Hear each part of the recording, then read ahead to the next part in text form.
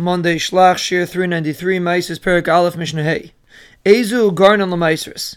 What stage is considered a geirin that you're not allowed to eat anymore from it until you take off Chumas and Maisris? Hakishum v'adiluim mishayifaksu.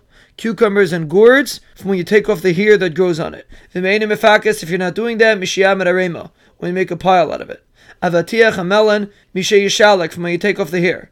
V'meinim mishalek achiyasa muktzah. If you're not doing that, when you make a pile. Yorak haneg, out of vegetables getting wrapped up, mishayaygad, when you wrap it up.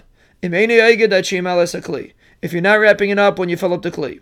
If you're not filling up a kli, until you pluck how much you need. Kalkala, someone that picks yirakas and puts it inside a basket, from when you cover the vegetables with leaves.